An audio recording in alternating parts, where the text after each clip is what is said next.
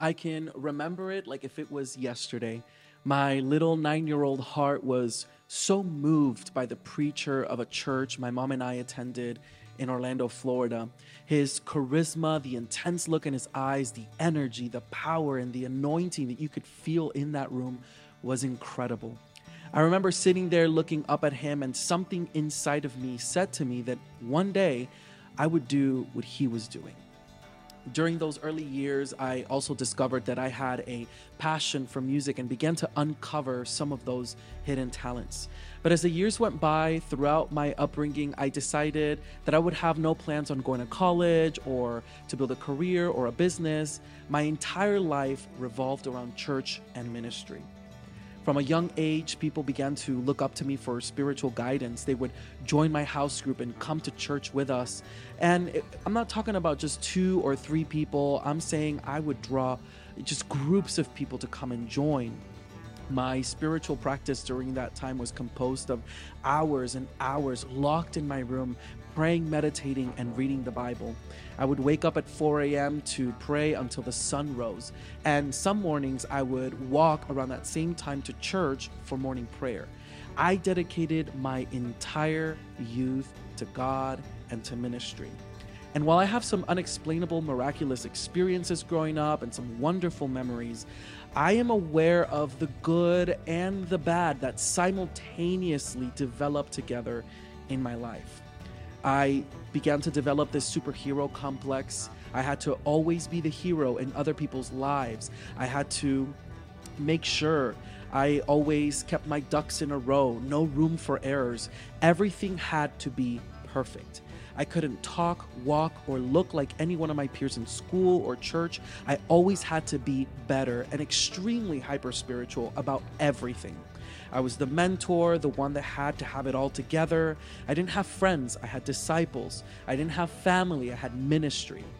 And I slowly began to view everyone through this condescending perspective because that's what was modeled to me. Without realizing it, I was also taught how to lie, how to be dishonest about myself and to other people, how to numb my feelings about everything and to submit, or as they like to say, die to self. Do as I was told and follow the path that was already set before me so that I could succeed in becoming the pastor that I felt I was called to be. Later on in future episodes, I will take more time to share more details about my upbringing. December 21st, 2012 was my final night in Orlando. We had been moving everything to Tampa throughout that month, and though I felt certainty that ministry would remain in my future, I was uncertain as to how that would occur in this new city. During the early years of living in Tampa, I went through some pretty terrible experiences with pastors and church leaders. We had helped plant a church whose name I will abbreviate to ERJ. If you know, you know. But while we were there, we experienced an incredibly hostile church environment that included public shaming and calling out, random altercations in the halls and the doors of the church, outlandish accusations about me, my family, and other churchgoers. And all of this was coming from the pastors themselves. It was a pretty intense situation. I was accused of being demon-possessed, and that whenever I would lay hands on other people, that they would get possessed along with me. I was called a bastard, stubborn, rebellious, and in need of deliverance.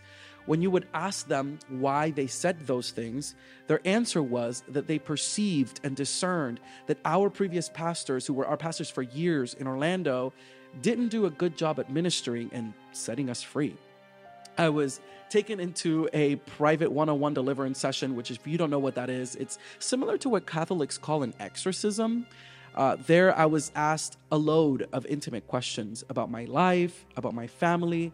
I was told that if I wasn't open and honest about every detail, that I would never truly be free or healed, and that this would affect my family and future generations. I was told not to share that conversation by the pastor with my mom because in the U.S., I was covered under the Constitution to keep it private.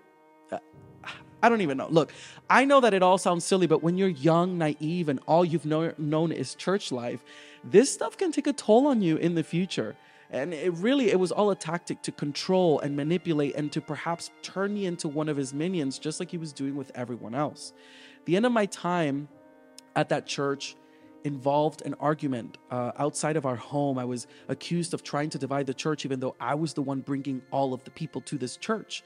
And during that argument, his hand was raised. He was getting ready to hit me. And luckily, my mom intervened in the situation. And it was right there and then that we settled that it was time for us to move on. For about 2 years after that, we sought for a church along with people who had seen what had occurred. And time again, we kept coming across spaces in which church politics, strife, and ongoing discord between members kept drawing us away. Until one day, while I was in the middle of considering to move away to California, we entered in through the doors of a community we considered an oasis called Legacy Church, where we experienced a lot of healing, forgiveness, and rest. Fast forward to 2017, while attending School of Ministry and leading the young adults group called Vibe, I felt a call to plant a house group in North Tampa called Revival House.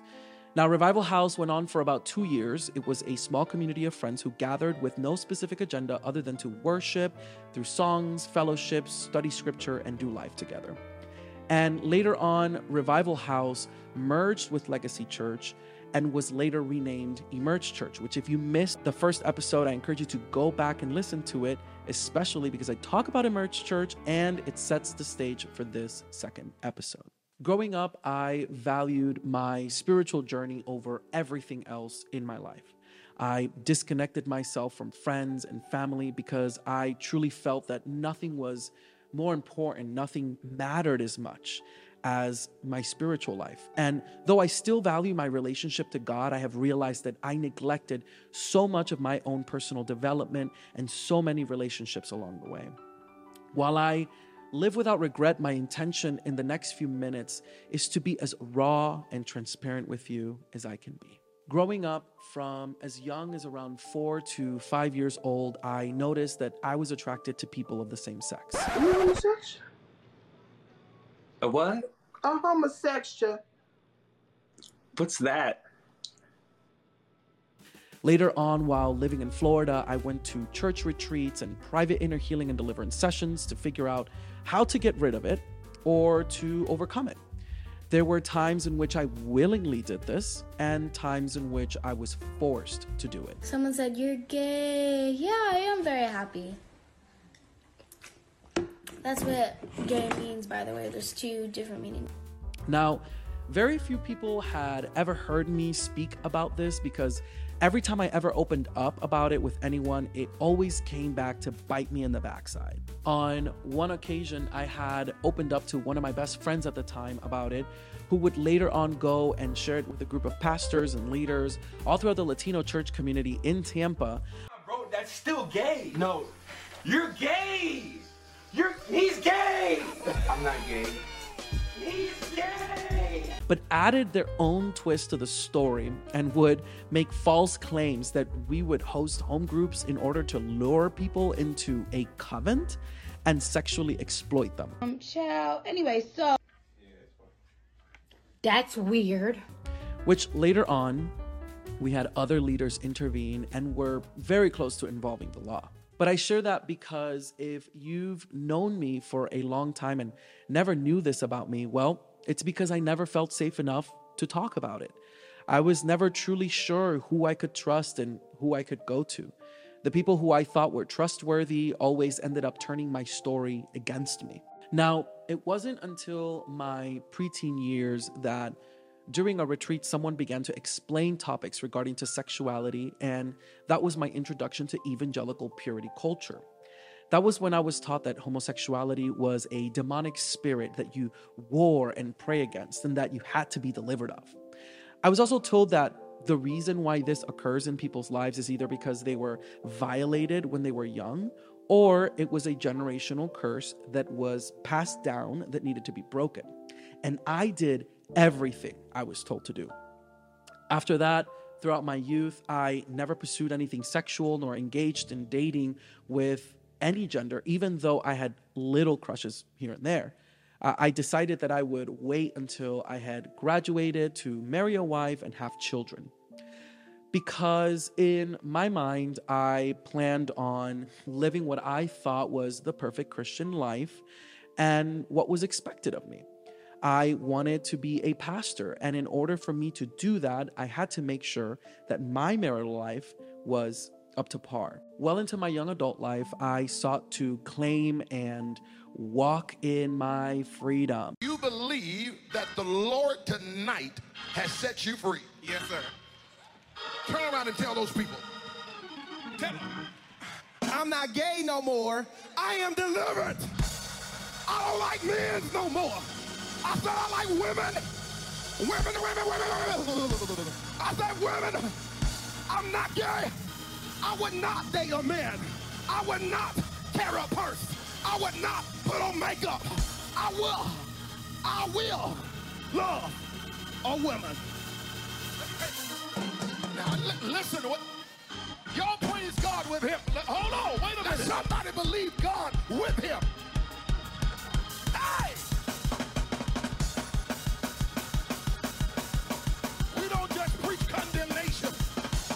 We preach reconciliation. Finding ways to overcome what they said was a temptation. And at one point, I was utterly convinced that this was over with, even though I was just being plain delusional. Stop it! Denial is a river in Egypt! And became really good at ignoring, resisting, and suppressing everything. It wasn't until 2020 came around when we had a family member who was outed as a lesbian in our family that I began to question some things about what I believed as it pertains to homosexuality. I was already questioning other topics, like for example, the rapture, and discovered that within the 45,000 denominations worldwide, that there are other eschatological beliefs, and that the percentage of people who believed in the rapture was a small amount in comparison to those who didn't believe in it. I discovered that the rapture teaching was developed by a man named John Darby and was later spread by a man named C.I. Scofield. But it really got popularized by Pentecostals and evangelicals alike in the US, especially during the rise of televangelists and during the release of the fictional storybook series called Left Behind, which was later turned into a movie featuring Nicolas Cage. The more I began to question, the more I grew hungry to study, and the more I began to realize that I was just doing and repeating what I was told to do for years without questioning. And that began to concern me. When I learned that there were about 45,000 registered Christian denominations worldwide, I began to wonder, what makes our interpretation of Scripture the right one? What makes our perspective the correct one? And just as I studied the Bible and researched history and sought for answers about those topics, I decided I wanted to do the same in regards to homosexuality. Now, in the beginning, my intention was never to change my mind about what I already believed, but rather to solidify what I believed and to teach it forward in hopes I could, maybe save the gays. I had a predetermined outcome in mind, so I took what I had already known, which was that homosexuality was a demonic spirit, and all the other things that I mentioned earlier, and I searched for it throughout the Bible.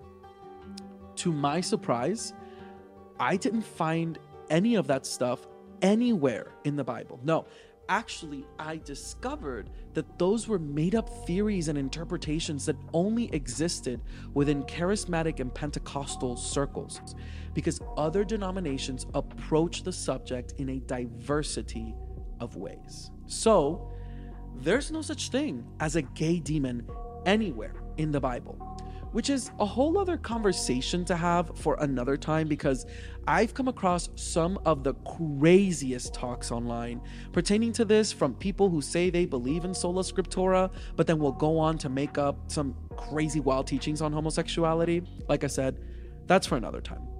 So I began to wonder, what does the Bible say? And I entered into an about 2-year journey of studying this topic and approaching it from every angle I could possibly find. It wasn't until later on that this lady shared with our church and I that she felt a reformation was coming and that perhaps it was already among us. She encouraged me afterwards to study reformations. So the next day, I sat in front of my computer and a copy of Martin Luther's 95 Thesis to the Catholic Church, which led to the Protestant Reformation, wondering what I might find.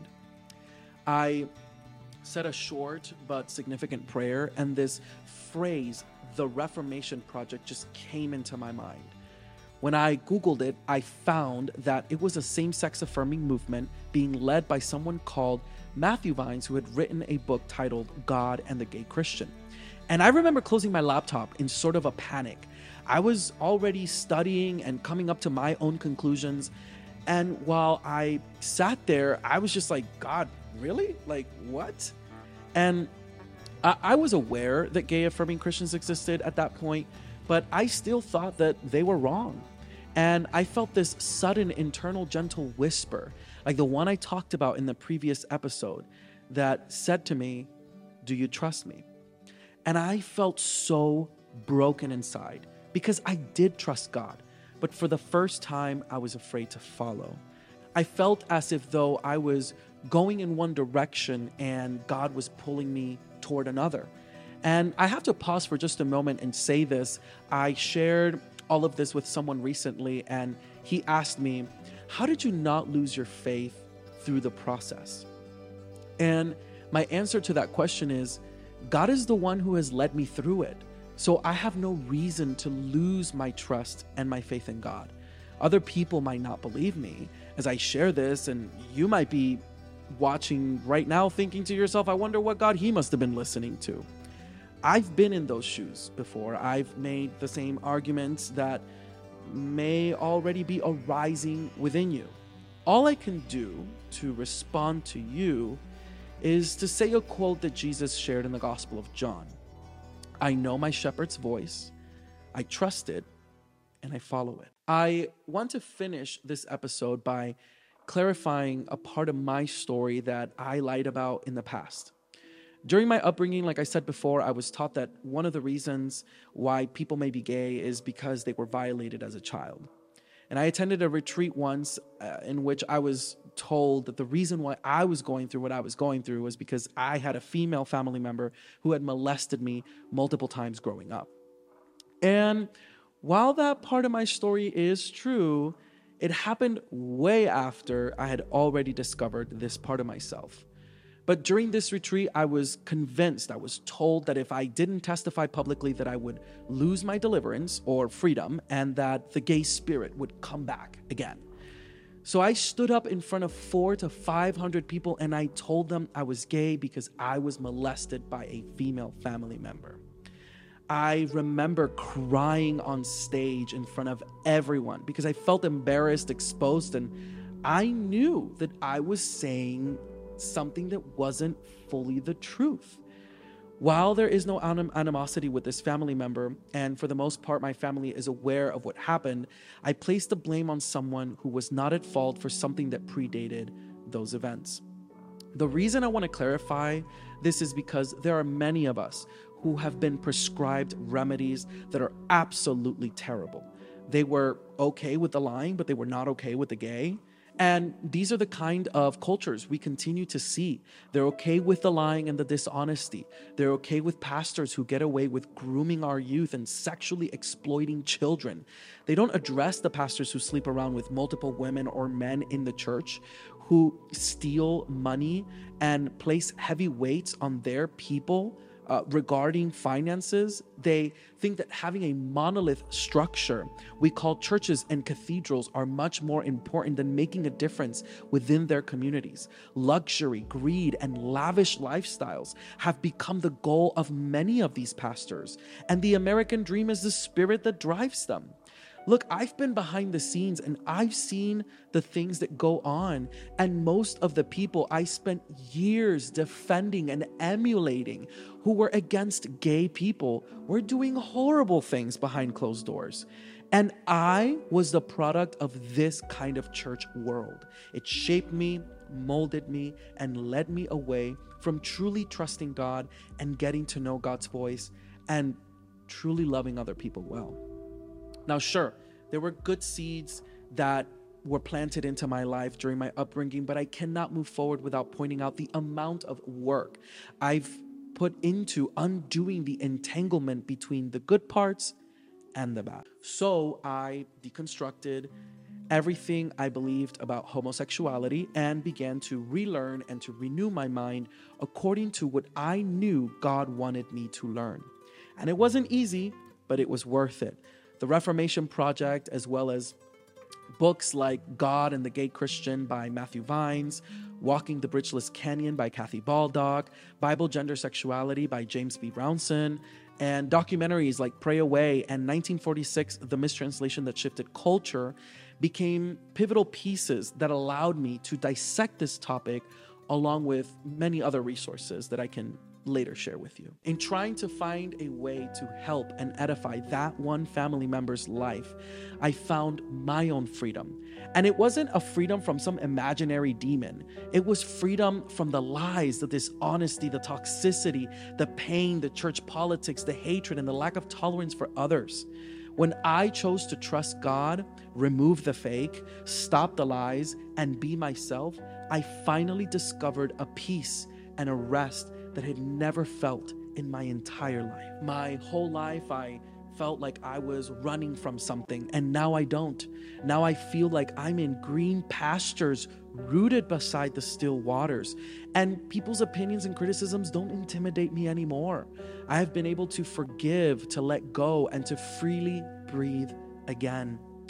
I was so caught up in what everyone else demanded of me that I lost me, but not anymore. There are still many questions, and there are things I do believe still and things I do not believe anymore, and I've lost friends along the way, and I've gained friends along the way. One thing I know for sure is this: I know who and what I am, and I have a clearer picture of what it is that I want in my life. And those things aren't being manipulated by anyone. They're not being controlled by any outsider. I'm figuring them out on my own.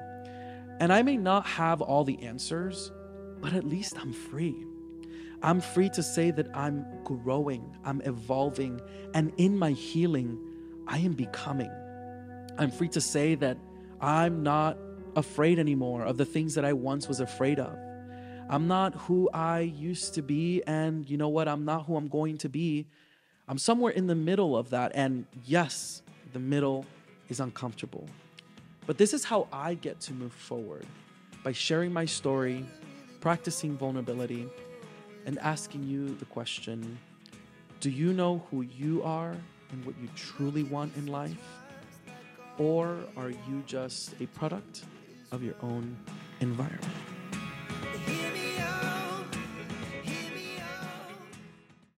If you've enjoyed these last 2 episodes as I share my story and begin to practice vulnerability together with you, I want to encourage you to subscribe to this YouTube channel or to follow me on Spotify or on Apple Podcasts. Every episode will be available, of course. If you go through the podcast ones, it'll be audio, but if you go through YouTube, it'll be video and audio. If you enjoyed this, please feel free to like it, to share it, to comment on it.